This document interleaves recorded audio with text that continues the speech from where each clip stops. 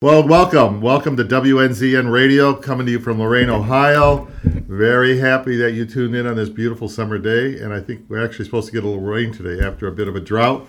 But anyhow, this is WNZN Power Radio, 89.1 FM on the radio dial, and if you're having any problem, staticky or low, you just can't hear it that well, just live stream us on your computer, your laptop, your iPhone, whatever, and just go to www.wnzn.org. That's wnzn.org. And so welcome once again. Thank you for tuning in. I think we have a great show today. We've had many guests in the past 2 months, and now we're getting back into the Bible, and then we're going to have some more guests in the near future.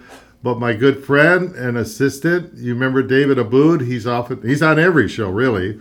But now he's not able to be here today, so I have his son, Tristan Aboud. Welcome, Tristan. And I hope I'm also your good friend and assistant, Mr. There you go. Okay. And you're going to be giving some wisdom on what we're going to be looking at today.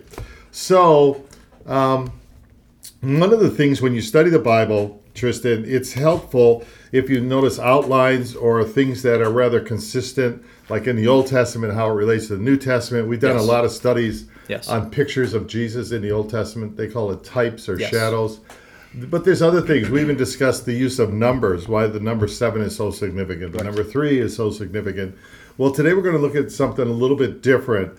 And this is what some scholars will call the principle of first mention, or the principle of first reference. Now, some people call it the law of first mention, but I don't believe it's a law. I mean, it's not in every single case, but there's a principle that runs through the Bible that when things are first mentioned, a word, an event, a character, that it carries through, through the Bible, or it ends up in the New Testament and maybe even in the book of Revelation. And that's what we're going to look at today. I'll give you an example.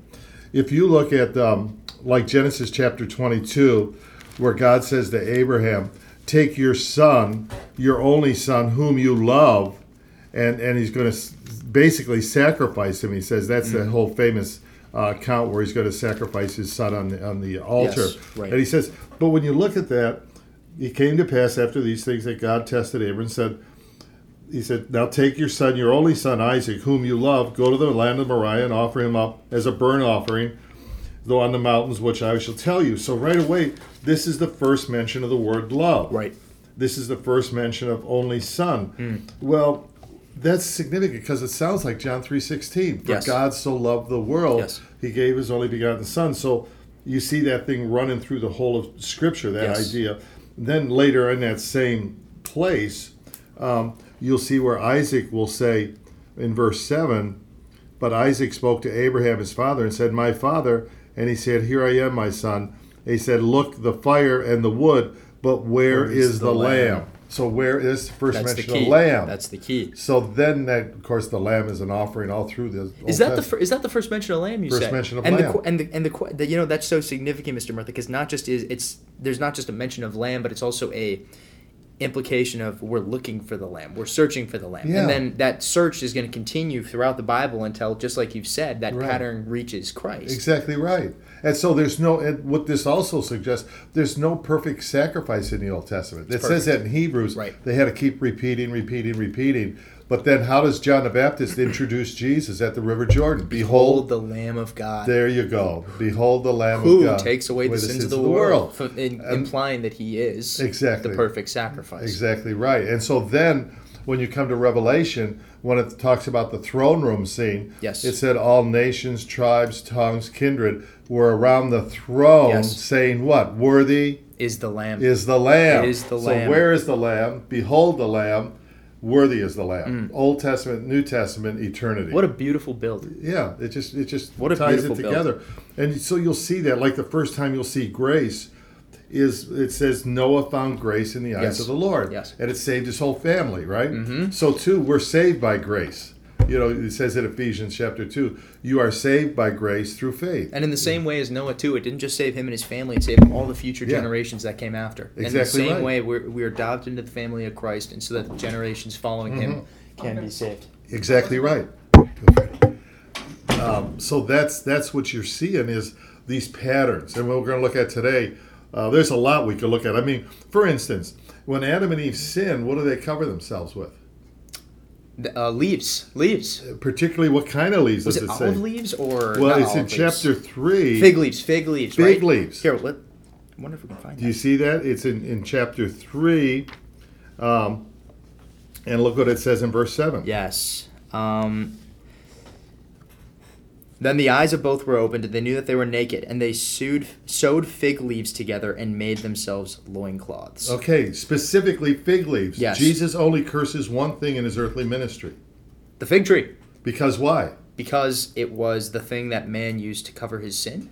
No, because it had no fruit. That's It right. only had what? That's right. It only had leaves. It only Yes. had fig leaves. It bore no fruit. Right. So it was a type of Israel at that time Yes, that a had a big useless tree. show Yes. to cover sin and guilt, like the fig leaves back here, but it bore no fruit. Because for what reason would a farmer plant any tree other than to bear fruit? Yeah, and that's the only thing Jesus Yes. cursed. But it's Yes. specific. It doesn't say a maple tree or it's fig leaves. Only can find leaves out of it. That's great. So, okay, so we'll get into this and we're going to look at and kind of veer off a little bit.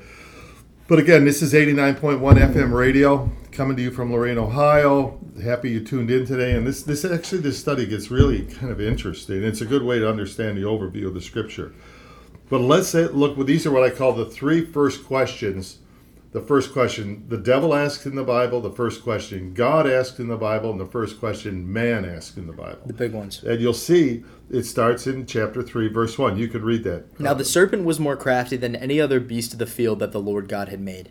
And he said to the woman, here's the question, did God actually say, you shall not eat of any tree in the garden? So what's he saying there? Well, he's questioning them in a way that would offer an alternative truth to what God has said. Because they know at this point that God is fully faithful, or they should know that. Right. And he's offering an alternative here for maybe the first time in their entire experience. Right, but he's not saying the word of God isn't true. He's saying, did God really say this? See, before he comes at him with a lie, he comes at him with some doubt. Right. Same thing going on with the word of God Sure. today, where people are throwing doubt. Did God really create the world? Is man different than animals? Right. Does man have a soul? Is Jesus truly God come in the flesh? So this is his first question, is to throw doubt on God's word. That's it. He'll do the same thing in the wilderness experience. If you are the Son of God, say to these stones, they can become bread. Well, God the Father just said what to Jesus at the River Jordan before he goes into the wilderness? This is my beloved son. Right. So Satan says... He commissions him right before he's tempted. Yeah, on that very temptation. If you are the Son of God. Well, God just said it. See, he's throwing a little doubt in there. The same thing with our lives. He can throw just a little doubt. So he says, of course, the woman says, we made of the fruit of the trees of the garden, but the tree which is in the midst of the garden, God says, you shall not eat of it, nor shall you touch it, lest you die. You know, it's interesting how she quotes back God to Satan. She knows what God said. She knows, but she added something. Oh, that's right. What does she add? Nor look at it. Touch it. Touch it. Does it say, you shall not eat of it, nor touch it? He didn't say touch it. He said eat of it. So man has capacity to add to God's word. That's how cults really start. Right. She had it. And then the serpent, verse 4, here's a bold-faced lie. What does he say now? But the serpent said to the woman, you will not surely die. There you go. That is it. Now, you're off to the races. And so you see, that's why Jesus will call the devil the father of all lies. He's the father of all lies. And that will be his main... That is really his main weapon in his quiver, is to cause people to doubt God's word. Yes. What are some of the things you think he would say it's not true, that are popular today, that God says in his word that people maybe like? That you shouldn't date for pleasure. Okay. Yeah. Right. Like that you shouldn't just try and find one long-term partner for the rest of your life. Rather, you should stay single and just fool around with anybody you want. Okay, like a hookup culture. Yeah, you should focus on your own pleasure. Okay, good. Anything else? How about that? How about creation? I mean, how about beautiful? Everything just what? Everything just happened. Evolution. Evolution. Just, okay, yeah. What God is specifically saying. Big Bang was totally coincidental, and everything else it followed time and chance, just the way that it was going to happen, no matter what. And how about human beings? What's popular culture say now? We're basically what? Primates. Yeah, higher level of primate evolution. God, the Bible clearly says that we're special. We're made in the image of God. Psalm 8 says, "What is man? You are mindful of him. What is you've made him a little lower than the angels." Right. You see, so that all of these things are conflicting. The Bible also says eat, drink, and be merry, for tomorrow you die. Or Yes. it says, if it feels good, do it. Whereas Jesus says, no. What does it profit a man if he gains the whole world but loses his soul? Yep. The most important thing you own is your soul. But that's the littlest thing Yes. that modern people think. I'll give you an example. Turn to Revelation. I just want to show you how this lie fits in there. Turn to Revelation chapter 19. 18. This is near the end of the age. Yes. How you made this the fall of this great mystery city, Babylon, which could be the world Right. systems. But notice, it's going down. Look at verse 11 and 12. Chapter 18. I want to just show you how this works. And the merchants of the earth weep and mourn for her, since no one buys their cargo anymore. Cargo of gold, silver, jewels, and See, pearls. gold and silver? Yes. What is the currency that backs up all our dollars? At least it used to be. I suppose it was gold. Gold, right? The yeah, gold standard. Yeah, Yeah. gold. In some countries, it's silver. And he goes down this whole catalog. You see all that stuff? Yes. Gold, fine linen, fashions, perfumes, bronze, iron, cinnamon, incense, all his fragrances, all that stuff, right? Look at verse 13. And cinnamon and incense and fragrant oil, frankincense, wine, oil, fine flour, wheat, cattle, sheep, horses, chariots, and bodies, and what? The souls of men. Huh. It starts with gold in the world's eyes is Yes. the most important thing. And what's the least important? Men. The soul of men. Yeah. You see, it's so exact backwards. words. Yeah, it's exact. That's Babylon. That's Satan-inspired systems that devalue a human soul, but put high priority on gold and silver and precious stones Yes. and all that. So it shows you his lie starts way back, and I'll show you how that is going on in our world today. Look at Romans chapter 1 just for a second. Romans chapter 1. Okay. And look at, you can read this, Tristan, if you will. Look at verse 21 through 23. For although they knew God, they did not honor him as God or give thanks to him, but they became futile in their thinking, and their foolish hearts were darkened. Claiming to be wise, they became fools, and they exchanged the glory of the immortal God for images resembling mortal man and birds and animals and creeping things. Therefore, God gave them up to the lusts of their own hearts, to impurity, to the dishonoring of their bodies among themselves, because they exchanged the truth about God for a lie. All right, stop there. You see that? Yep. What did they exchange? Truth for lies. What did Adam and Eve just do? They just literally exchanged made, what? the truth for a lie. What God told them for a lie. Yes. You shall not surely die. Yes. And that's been going on Yes. since the garden. But you see how this hooks together Yep. way back to the time of Adam Yep. and Eve. They exchanged. Now, once they exchange the truth of God for a lie, our behavior is determined by what we believe. Yes. Belief determines behavior. So look what happens. Yes. And they gave up on God. So look at verse 26 through 28. For this reason, God gave them up to dishonorable passions. For their women exchanged natural relations with those that are contrary to nature, and the men likewise gave up natural relationships with women, and were consumed with passion for one another, men committing shameless acts with men, and receiving in themselves the due penalty for their error. Do you see the catalog of sins? Now look at verse 29 and 20 and 30. They were filled with all manner of unrighteousness, evil, covetousness, malice. They are full of envy, murder, strife, deceit, maliciousness. They are gossipers, slanderers, haters of God, insolent, haughty, boastful, inventors of evil, disobedient to parents, foolish, faithless, heartless, ruthless. Though they know God's righteous decree that those who practice such things deserve to die, they not only do them, but approve of those who practice them. Sounds familiar? Is that modern day culture and society? You're absolutely right. See why? It all goes back to you exchange the truth of God for a lie, Yep. and you lose your moral compass. In fact, what is the title? I mean, of the gay movement? It's the Pride movement. You know what I'm saying? Pride is an idea of a massive approval of anyone who practices anything, and that it should be not just approved by, but that they should force you to also approve of anything. Celebrate it. Yes, it should be celebrated. And So if you you're don't, correct. you're phobic. Exactly. You see. Yes. But again, we always have to come back to the Word of God. What is true? Yes. Because belief determines behavior. Yep. If we follow God's pattern, He's for us. Yes. You know, Adam. For this cause, a man shall leave his mother and father, Yes. cleave to his wife. The two shall Yes. become one, and they flourish in terms of family and relation. You're right. But if we break that, because Satan got his foot in the door. Right. Look at what's going on in our Yes. culture today. You're absolutely right. And people, once you put on these glasses, what I call biblical glasses, Yes. you can see. But if you don't have them on, people just think, well, it's just a political movement and people Right. are being free and we can, Right. they got this and we got that. And no. So Satan's first move is to create doubt, Exactly and then to right. create a You're right, Tristan. twisted way of living for man. And what I stress is, we're reading the oldest book in the Bible, right? This Yes. third chapter stuff. This is 2022, July 6th, Yep. right now, right here, this thing.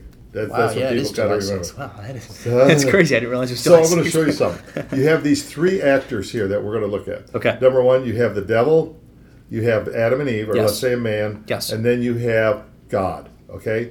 Devil, man, and God. Now, turn to James chapter 4. I want to show you those Lovely. three characters and how it applies to us today. Look at James chapter 4. Chapter 4, and do you have a verse there, Mr. Yeah, Michael? I just want to tee this up just a little bit. John chapter 4. I want to look at these three characters one more time. Okay. Okay. Look at,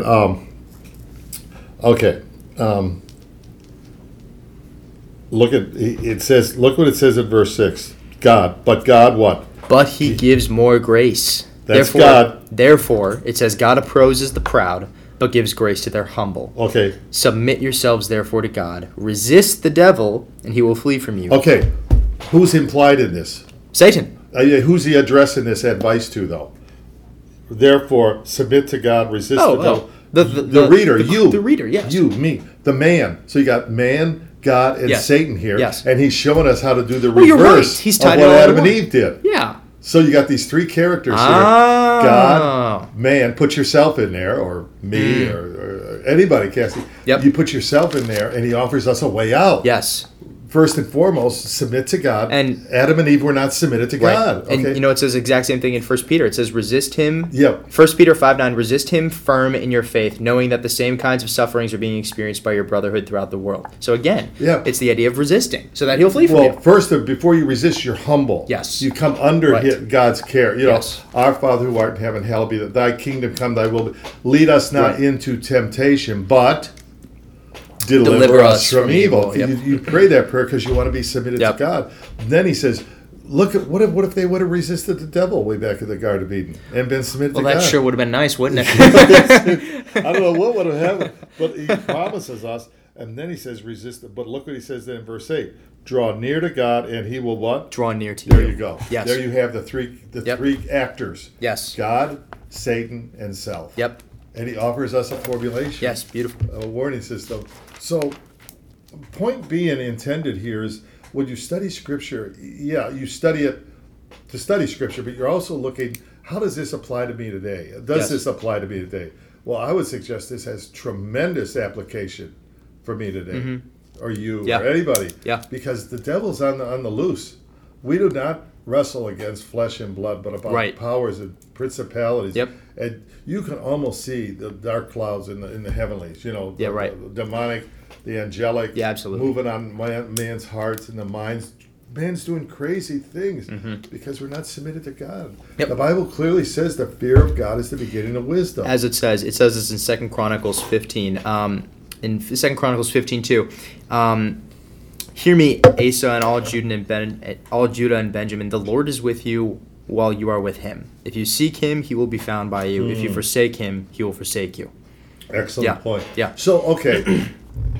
You guys are class. Is there? You guys are millennials. What's the age group? We're actually not millennials. We're the very beginning of Generation Gen X? Z, I Gen think. Z? Yeah, we're both the beginning of Gen Z. So how do you see this in your culture? You got the Word of God. Yep. You can clearly see demonic influences in popular culture or music or media, whatever. Do you see that? Do you guys see that, or do you? Oh, the what's your forsaking of sense? God. Well, I mean, you know, anybody who I love the analogy of working out, because working out is a consistent use of a type of muscle. If you use your muscles every day, your muscles build and they grow stronger. If you do not, they atrophy, you gain weight, and sometimes it becomes so hard that you can't really come back from Exactly. that. And I mean, a lot of people in our generation have begun to shift their lifestyles away from that like spiritual fitness routine to So a point before of. we say that, give me your age group so our listeners can know. So I'm 21, everybody. I'm going to be turning 22 in August. So I am going to be finishing up my senior year of college this year. Okay. And I go to Grove City College. It's a Christian university. So I've been able to surround myself with a variety of people who are about my age, if not a little younger, and they're all pursuing God in relatively strong ways. And a lot of them are a variety of different denominations, but we all have one thing in common above all else, which is a massive, large pursuit of Christ. He's the center of our world. Wow. And that's been fantastic because I've been able to witness what it looks like for my generation to grow up into a spiritual body of leaders. And Mr. Martha, as you've pointed out, that's not the case anymore. I mean, the massive variety of pop culture is on a highway, as it seems, towards things that are not godly. And you've witnessed that. So let's take from 18 to 30, which is a people group you're familiar Sure. with, Tristan. So what are their spiritual yearnings? I mean, do they have any kind of, what is your sense of it? You've lived it, you've been you went to Rock River High School, you've been part of culture. Sure. Now you see it from a very strong Christian environment at Grove City. Sure. But what's your sense? What are they looking for? Or are they just in a hurry? Or are they more materialistic? Yeah. Or they have a certain spiritual hunger? Yeah. I mean, it's very clear that, like as Paul says in Romans, that everybody has enough spiritual ability to discern that there is some sort of God out there. Right. And it really comes down to the decision of man whether or not they're going to accept or reject that.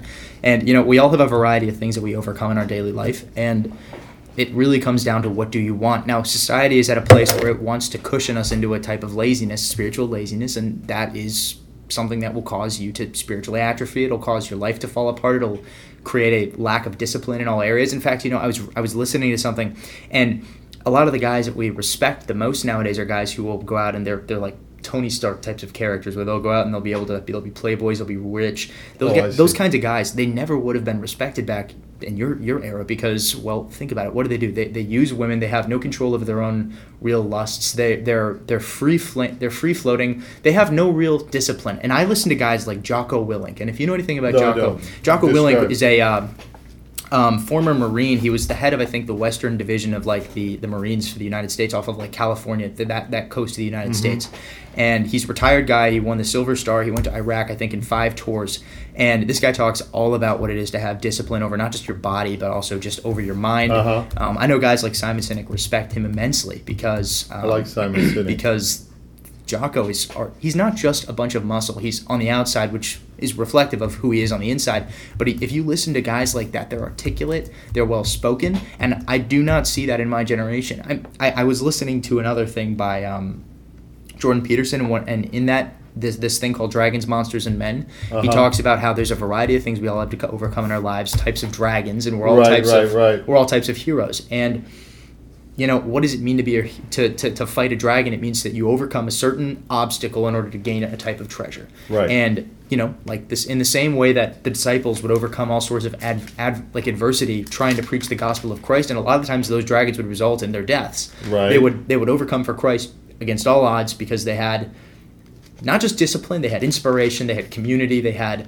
motivation, they had the tools to equip them with the right words to use to fight the battles. I mean, that's why I think it's so important that Ephesians talks about the armor of God, because what are you encountering on people that aren't going to a Christian college, that are just out there finishing school, looking for work, may get married with? Are they totally rootless? They don't have an anchor for their soul? Yeah. Or are they looking into Eastern religion? Are they looking into yoga? Are they looking into just, I don't know, hedonism? Just to eat, drink, and be merry tomorrow. We don't even think about death. I think the biggest thing that is going on nowadays is actually worse. So, like, if you're a spiritual person, you're always going to be seeking something. And I've met a lot of spiritual people, including guys my age.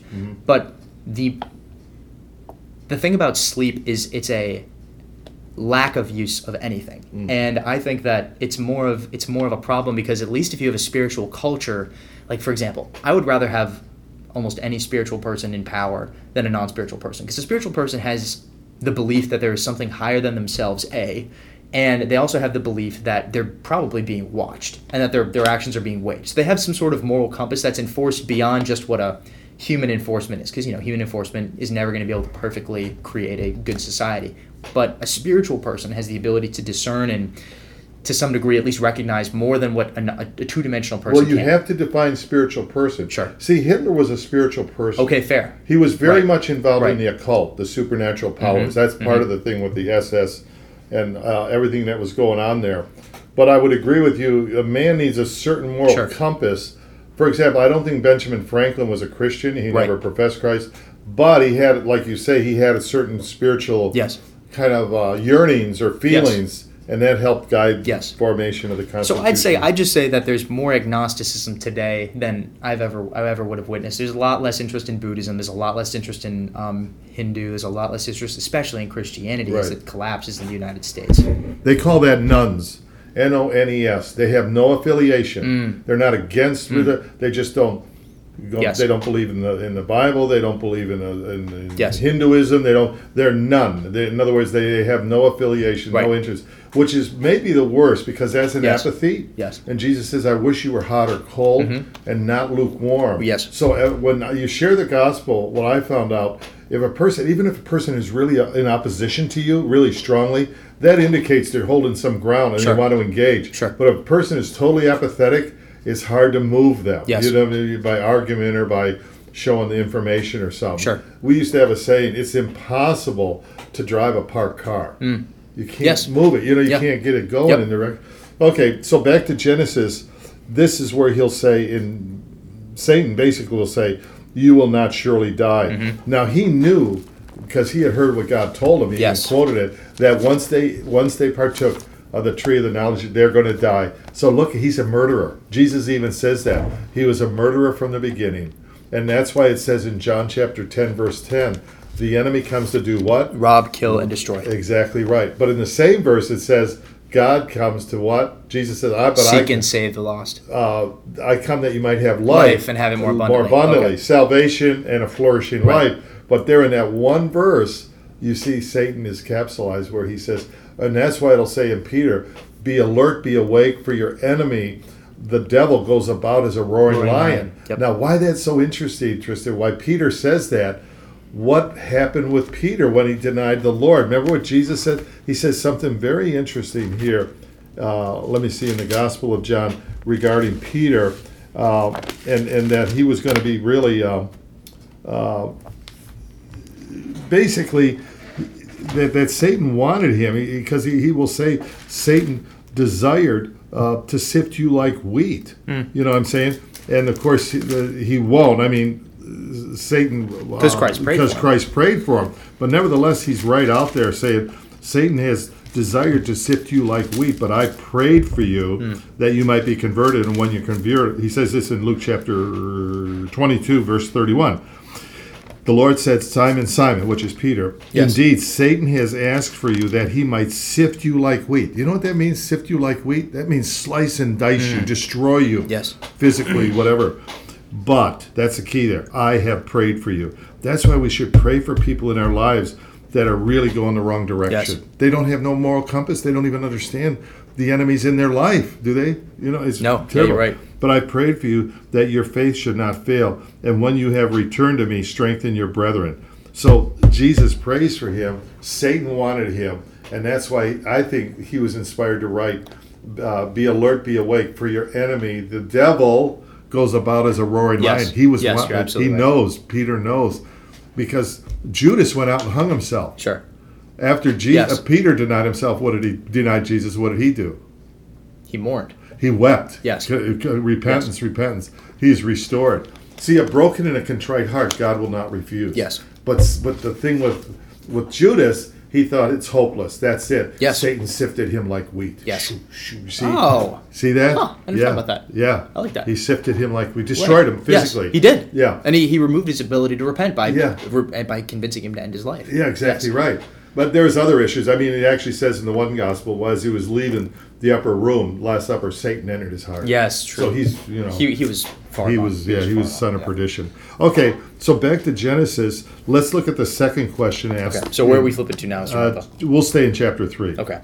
Now, Adam and Eve disobeyed, turned their back on God, Yes. slammed the door on God, opened the door to sin, to rebellion, and invited Satan in. Mm-hmm. That's why he's called the God of this age. It's like you're at the door and the salesman, the crazy wants to get in, but you have the ability to. Yes. Because in this dynamic, this encounter, who had the upper hand between the serpent and Adam and Eve? Who was in a position Adam and Eve of had power? the upper hand. Why? Because the serpent had... Adam and Eve could do nothing and they'd win. The serpent had to convince them to do something and they would lose. But when God gave them authority, they had. He also gave them authority over all the beasts of the field, and the serpent is a creature. Everything that flies, crawls, and walks. So they were in a Yes. position of strength. But you know what happened? They slammed the door on God, and they opened the door to let this guy come in. Yes. And he came into the human predicament. Yes. That's why once Jesus comes, he will cast them out. Yes. That's why when you're a believer, he doesn't have that same hold Yes. on you. But so they're hiding. You already read, Tristan, that they clothe themselves. Yes. Before, man is the only creature that needs clothing.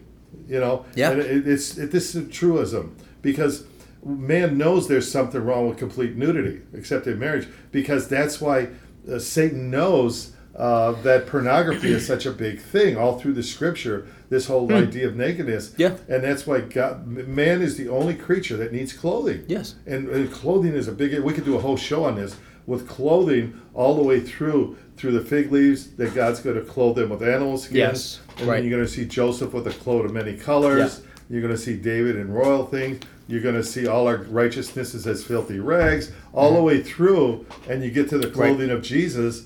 He was swaddled in clothes at his birth. Yep. The woman touched the hem of his garment. It was healed. Garments the are a soldiers massive theme. gambled, and then we, Yes. at the end of the age, it says, all the saints of God have washed their white robes in Yes. what? Blood. The blood of the Lamb. So you see, clothing, that's a whole other show we'll do. Yep. Nevertheless, okay, let's pick up. The first question God asked in the Bible, Tristan, if you want to read it, is in chapter 3, verse 9. Okay. Chapter 3, verse 9. But the Lord God called to the man and said to him, "Where are you?" And There it is.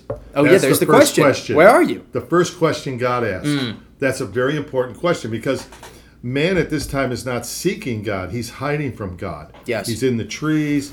He's probably crouched down. He's covered himself with fig leaves. He's like camouflage. You see, he's covered Yes. with leaves. He's in the leaves. He's like really.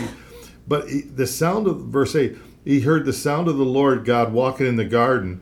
Now this suggests God is literally down on earth walking. Yes. Which of course means a lot when we see Jesus enter into the picture, and he's looking for man. And then when he says, "Adam, where you are?" Well, did God know where Adam was? Yes. He wanted Adam to know where Adam was. And that's what he says. But this is a very important point, because what does that tell us about God?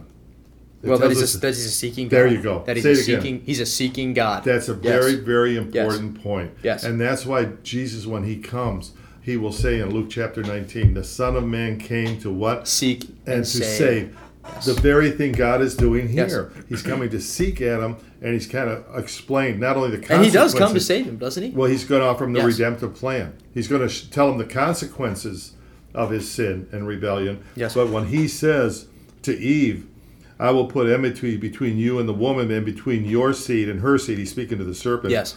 "He shall bruise your head, you shall bruise his heel." Yes. That means the coming one, the seed of the woman, because the man contains the seed, but in this episode, it's the seed of the woman, which suggests a virgin birth. Yes. This coming one that's going to Yes. crush the serpent.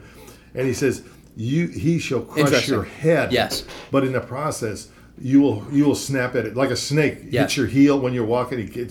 So it says he's going to deliver the death blow to you, to Satan. It's coming. Okay? And of course, that's what Jesus will Yes. ultimately do. Yes. And that's why it's very interesting. He says he's going to strike your head. Right. Where was Jesus crucified? What was the name of the place? Golgotha, which means place of a skull. Place of the head. Yes. The skull. Isn't that crushed such a it. wow? In Isaiah 53, he says, he was wounded for our transgressions. He was what? Crushed for bruised. our bruised. For our infirmities. Oh, I guess it wasn't There crushed. it Yeah, is. you're right. There It's it is. bruised, There yeah. it is. So you see, Yeah. but the key here is when you study the scripture, the amount of time that God is seeking man. We're hiding. We use Yep. guilt and shame, and we can use intoxicants and drugs and Yes. therapists Yep. to suppress guilt in that. But God is seeking. Mm-hmm. It clearly says in John chapter 3, Jesus did not come to judge the world, but he came to save the world. Yes. For God so loved the world. You see, and we got this idea God is out to destroy us and beat us no. This is good news, the gospel. But we have to receive the good news. Because one day Christ will come to judge. Yeah, that's a different thing. Yeah, that's the next time he comes. That's the wrath of the Lamb. He broke it into two parts. Yes, it's a good thing that the former came before the latter, Yeah, I mean, first time he comes as the Lamb of God. Yes. Second time he comes as the Lion of Judah. Yep. First time he comes, he's judged by sinful man. Second time he comes, he's going to judge sinful man. Mm-hmm. First time he comes, he's a humble servant. Yep. Second time he comes, he's a reigning king. First time he comes into Jerusalem, he's meek and lowly on a colt. Yep. Next time he comes, he's riding a white throne, a white horse coming down through the clouds of glory. So my point being, now is the time. Today is the day of salvation. Yep. You do not, if you study the wrath of God and the coming wrath of God, you do not want to be, you want to use this grace period now to get things right with God, is what I'm saying. And you see this in Psalm 2. If you look at Psalm 2, it's a really great picture of what Jesus is going to do and the promises he put. If you look at Psalm 2 and you just read like 1 through 3. Why do the nations rage and the people... I'm sorry, Psalm 2, right? Okay. Thank you. Why do the nations rage and the peoples plot in vain? The kings of the earth set themselves, and the rulers take counsel together against the Lord and against his anointed, saying, let us burst their bonds apart and cast away their cords from us. What's that? What is he saying? What's the psalmist saying? This is written 3,000 years ago. It's rebellious. It's rebellion. It's organized why do nations rebellion. Rage? Yes. The people's kings plot of the earth, that means rulership, the law system, is against who? The Lord and his anointed. What does anointed mean? Chosen. Selected. Prepared for a purpose. Anointed, what's Christus? Or what is Messiah? Jesus Christ. The anointed one. Oh. It's another title for Christ. Christos. Christ means anointed one. Right. Christus or Mashiach, the Messiah. Oh, I guess it does mean that, doesn't it? Cool. So they're against God and against his anointed one. Yes. And what does it mean? Let us break their bonds in pieces and cast. What does that mean? Well, they feel as if they're enslaved to them. Yeah. Yes. They don't want to be under God's control. Yes. Why should we? Yes. Pharaoh, when Moses comes to Pharaoh, he says, who is this God that I should obey him? Yes. It's the same thing people are saying today. Who is this God? We can make That's up a great our own question. laws. That's a great question. Yeah. And that is the correct question, right? I mean, hey, what does Pontius Pilate say when he's in the room with Jesus during his judgment? He says, what is truth? And he walks out. Right? He should have stayed. But nevertheless, it's a good point, Tristan. Right. Nevertheless, man does not want God over them. Yep. And once you become a Christian, you pray, our Father who art in heaven, hallowed be thy name. Thy kingdom come, thy will be done on earth in my life. Then it says, he who sits in the heavens shall laugh. The Lord shall hold him in derision. He shall speak to them in his wrath and distress them in deep displeasure. Yet I have set my king on my holy hill. Yes. Jesus comes in as King of Kings. He's born a king. Remember the wise men came and said, where's the king born? And when he dies, what will Herod put on the cross? This is... the King of the Jews. Yeah, he was born a king, he dies a king, and that was declared by Gentiles, right? Then he says, that's funny. Verse 7, I will declare the decree. The Lord said to me, this is Jesus, you are my son. Today I've begotten you. Ask of me, and I will give you the nations for your inheritance, the ends of the earth. That's what's happening now for your possession. You shall break them with a rod of iron. You shall dash them. This is him giving the Son. You remember? And it's interesting, too. You compare this idea. So what I think you're about to tell us, Mr. Murtha, if you don't mind, is that you're talking about how God is the one here offering to make the nations Christ's heritage. God is the one offering to give him the ends of the earth and dominion over them in verse 9. And the devil in the wilderness does the exact same thing. Exactly. What does he do? He tempts Jesus. He's like, if you bow down to me and worship me. Both are claiming to have the ability to give all the nations. And right now, Satan's got a very temporary hold. Yeah, you're right. God's is far more eternal. But Jesus has to go through this redemptive plan where he's crushed. Right. He's crushed, but in the process he crushes Satan. But you're right. Yes. The whole world lieth under the sway of the wicked one. It says that in 1 John chapter 5. The God of this age. The God of this age. Yeah, which implies temporary rulership, like almost like the babysitter, Well, he's more like the invader. He oppressed, very bad babysitter. Not at all positive. But that's why you have to go by the way of the cross. 3 times Jesus prayed in the garden, because if there be another way, take this cup from me, take this cup from me. Right. There's no other way for him to get at all the nations. As a matter of fact, when Peter says, don't go by way of the cross, Sure. what did Jesus say to Get Peter? behind me, Satan. Satan. Because what does Satan want Jesus to do? He didn't Satan want doesn't this. want Jesus to go to the cross. Right. Now the Holy Spirit speaks this. See, you see the Father, verse 1 through 6. You see the Son. I will declare, the Lord said to me, this is Jesus. Now look at the Holy Spirit, verse 10 What verse through are 12. we at? 10. Through Now 12. therefore, O kings, be wise. Be warned, O rulers of the earth. Serve the Lord with fear. So he tells them to serve the Lord. Yeah. And rejoice with trembling. Kiss the Son, lest he be angry, and you perish in the way, for his wrath is quickly kindled.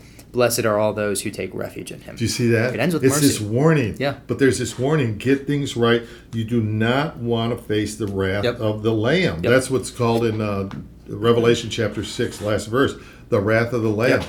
And right there in this psalm, it's clearly delineated, this whole idea. But it does end with mercy. Blessed are all who take refuge in him, right? That's the mercy. good news, Yep, yeah. that's the good news. Same thing in the book of Revelation ends with the mercy, where the Lamb, the Spirit and the bride say, come, anyone that's thirsty, come, let him come. Okay, so now we see this idea of God as a seeking God. Now you'll see this seeking nature of God all through the Old Testament, but especially you'll see it when somebody is at hardship. Remember when Hagar is cast out? I do. Because she has Abraham's child. Yes, and Sarah got rid of her because, But she's like by a well. She's got this little child, and that's where God meets her. And he says, Hagar, where are you coming from? Where are you going to? And what does he do? Where does he send? He provides for her. He says, go back. I'm going to provide for your son. Esau's going to be a blessing. I mean, he's going to have big numbers. The same thing on Jacob when he has to leave the land because he tricked his brother. Right. He's got a pillow that's made out of a rock. He doesn't know where he's going, but God meets him there, and he'll call it Bethel. And he says, surely God was in this place. I did not know it. Yep. So my point being that God is seeking people, even when they're not seeking him often. And you'll see that in Luke chapter 15. If we go there, it talks about the seeking nature of God. Luke chapter 15, it says, what man of you having 100 sheep, he loses one of them, does not leave the 99 in the wilderness and goes after the lost until he finds it? The sheep isn't seeking the shepherd. You see, he's seeking. And he finds it. He says, rejoice with me, I found. Then he goes down to this other one. Or what woman having 10 silver coins, loses a coin, lights a lamp, sweeps the house, searches carefully until when she's found it, she rejoices with the loss, for I have found the peace. Right. So you start with 100, lost one. That's 1% lost, right? Yes. Then you got 10, lost one. That's a 10%. Then we have the 1 for 1. That's 50%. And it's very valuable. It increased in value because now it's a human being. Yes. So we know the story. The younger son takes his inheritance. He's too young. He can't handle that stuff. He goes off and basically wastes all this, right? And then it's important to notice also that the thing that he wasted is the material wealth. Yeah. But he brought it with him. So he himself is gone. He burns all the money and he himself leaves. Well, I mean, he goes on. He's got this money, and he goes in, and he's probably got friends, but he wasted his possessions in prodigal living. So he goes to a far country because he doesn't want his dad seeing what he's doing, right? Unexpectedly, his friends leave, and a famine comes. He didn't plan any of this stuff. He didn't plan anything, really, just to go out and have a good time.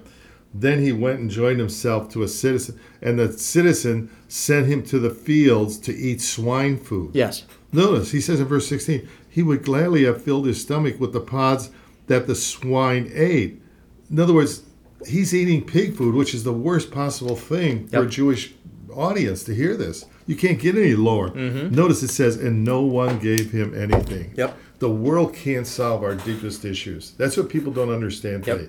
Nobody can really solve. We can give medicine, drugs, do this, do that, but this is a spiritual problem. But notice he says, and when he came to himself, he said, how many fathers' hired servants have bread enough to spare, and I perish with hunger? He makes a plan. I will arise and go to the Father, my Father, and say, Father, I have sinned against heaven and against you. I'm no longer worthy to be called your son. Make me like one of your hired servants. Notice, once he came to himself, so many people in this lifetime do not come to themselves. Yes. They just live life, right? And before you know it, they're 80, 90, and go, what happened? You know, they might have money, they might have a yacht, but they're facing death. Yes. They don't come to their senses. What's life about? But notice, he arose, verse 20, he arose, he came to his father, but he was still a great way off. His father saw him had compassion, ran, fell on his neck, and kissed him. Now, what do you think that boy looked like coming up that road? Not a good picture. If he's trying to eat pig food, he's not going to be looking good. You know? He doesn't look good. What's he got in his pockets? All the money's gone. What's he done to the family name? Yep. And back then, everybody knew your business if you were in a village or something. All that disrespect, not a penny to his name. He probably looks disheveled. He probably smells terrible. But look at the verbs in verse 20. What verbs are there in verse 20? Came. Before that. Arose? Verse 20. Verse 20. But look at the verbs in relation to the Father. Saw. There you go. 1. Felt. Had compassion. Ran. 2. Ran. Embraced. Fell on his neck. Hugged him. Kissed him. Notice how he closes the distance. And the Son is not running to the Father, but the Father is running to the Son. Yep. That tells you what? He saw him from afar off. What does that tell you about God or about the Father? He was prepared, seeking. Yeah. Remember what we said about God? Yeah, he was ready. He was seeking, just like God did way back in Genesis. Adam, where are you? Yep. He runs to him, he hugs him, he embraces him. But notice, I want you to he says, and the Son said to him, verse 21, Father, I have sinned against heaven and in your sight. When we sin, it's just not spiritual. Yes. It involves human. Sin is not an orphan. It's rarely an orphan. It always has other sins, lying, trespass. Once we commit a sin, it has ramifications spiritually, but against other people too. Yes. You know what I'm saying? He says, I've sinned against heaven and I've sinned against you. Okay? Now, I'm in your sight. I'm no longer worthy to be called your son. What doesn't the Father let him say that he wanted to say? He doesn't let him finish. Yeah, what was he going to finish? He was going to finish with, let me be one of your hired servants. Okay. This is very important. The worth was based on what he could do or the love of the Father. Love of the Father. We're saved by grace, Yep. not by what we can do. Yep. He wanted to be made a servant. The Father won't even let him say it. Yep. And then he says, come on in. He gives him the robe, the ring, the feast. My point being, you see what he was seeking. He was seeking. That's the second question we encounter here. In the last couple of minutes, we'll look at the next one. But I think that's very important for people to realize that God is seeking. Maybe somebody's listening to the show this morning and they think they're too far away from God. They did too many sins. God would never accept them. That's not what the Bible says. You know, the Bible clearly says God is seeking lost humanity. He wants. The Bible clearly says God is not willing that any should perish, but that all may come to repentance. It's man that hides himself and runs away and does all this other stuff, and he's missing out on the best part of life by coming to God. And so then we know God gives the promises back here in Genesis, and then he covers them. And it even says, verse 20 in Genesis 3, Adam called his wife Eve, and because she's the mother. And also for Adam and his wife, the Lord God made tunics of skin and clothed them. Yes. What does that tell you? Sacrificial. Something died. Skins. The innocent died for the guilty, the shedding of blood, and it was initiated by God. Yes. It wasn't man. It was initiated by God. So here you see the first idea of atonement. The innocent dies for the guilty. Right. So that'll be a picture of Jesus, of course. All right, now we're going to see the last question. And this is the question. The first question man asks is in chapter 4. And here we know the story. There's Adam and Eve have these two boys. Two boys is really consistent in the scripture. When you run through the scripture, you see with Cain and Abel. You see, like the prodigal, we had the younger son, the older son. Jacob and Esau, Ishmael and Isaac. All the way through, you see this. And there's often like conflict or tension between the two. But, you know, here's the first setup of this brother-sibling kind of thing going on. But it's pretty serious. So they both want to bring an offering to God. And for some reason, the Lord gives respect to Abel. He offered up a lamb, right? That something's going to die. And Cain was a worker of the field, so he offers up grain. But Cain's angry. You know, God doesn't accept him. And it's suggested in verse 6 of chapter 4. The Lord said to Cain, "Why are you so angry, and why is your countenance fallen? If you do well, will you not be accepted?" And look what he says in verse 7. "And if you do not well, sin lies at your door, and its desire is for you that he should rule over it. But you should rule over it." He compares sin almost like an animal that wants to get him. But he says you should be able to rule over it. But he's not. Sin's going to overtake him. That shows you this. The spiritual powers are real. You know, this is not playtime. He says, And Cain talked with his brother Abel. In other words, he kind of set him up. And it came to pass when the field that Cain rose up against Abel and he killed him. Yep. He killed him. Now think about this. Abel's a shepherd, right? Yes. Did he do anything wrong? No. Nothing. Did he offer up the right sacrifice? Yes. Did his own brother conspire against him and Yes. kill him? Yes, he did. And then his blood cries out. Yep. First guy murdered. Was Jesus a shepherd? Yes. Did he offer up a proper sacrifice? Yeah, he did. Did he come to his own brothers and he received them not? That is- Did they conspire against him? Yep. Abel's blood cries out for vengeance. Jesus' blood cries out for Mercy. mercy and forgiveness. Okay, the good shepherd. Some similarities here, Mr. Martha. Yeah, well, I'm just saying. Now he says, so God speaks. I like the fact that God is in conversation. Right. He wants to restore Cain. But he says here, now Cain talked with Abel, and then he says, look what he says in verse 9. Then the Lord said to Cain, "Where is Abel your brother?" He said, "I do not know. Am I my brother's keeper?" There's the first question man asks. Am I my brother's keeper? How Yes. much responsibility do we have to the other person, or the person God puts in our lives, or the hurting brother or sister or friend, or you see what I'm saying? Yes. This question echoes all through the pages of not just the Bible, but through history. How responsible am I for the other person in my life? Or, Yes. And it's Jesus gives the parable of the Good Samaritan. Yes. The priest goes by this side, the holy guy goes by this side, but it's a Samaritan of all people. They looked down on Samaritans. Yes. They didn't believe they were fully Jewish. And he tends them and takes care of the poor guy that was robbed and beaten up. And Jesus says, that's what I want you to do. There's people in the roadway of our lives that are hurting, but we could just pass by them. I can just pass by them and not be Yes. sensitive enough to notice it because I'm about my own business. Yes. You might say, but this idea that how responsible am I for the person that God puts in my life. And that's why you guys have probably seen it with your outreaches at school and that, how they go and really help people that might be hurting Yes. or somewhat. Am I right? Maybe Yeah, no, you're absolutely right, Mr. Martha. outreaches and this Yes. and that. And it's the idea that it says in Galatians chapter 6:1, you being spiritual, help the one that's downtrodden. Help the one, because you have the spiritual resources, help this person that doesn't know up from down spiritually. Yes. You'd be surprised how little people know about the Bible once you get out there. I mean, it's incredible. And when you study the Bible like you guys have done, you got a credible amount of knowledge about the Bible. Most people don't know hardly any of this stuff. I'm Yes. just saying. Yeah. Okay. But now as you share them with them and show them that there's hope and there's a reason for their life in God, you can start offering that hope up. And this is a very interesting psalm. I just want to put this out there for a moment. Psalm 142. And we're going to have to wrap it up in just a couple of minutes here because we're coming near the end of our hour, which tends to go pretty quick.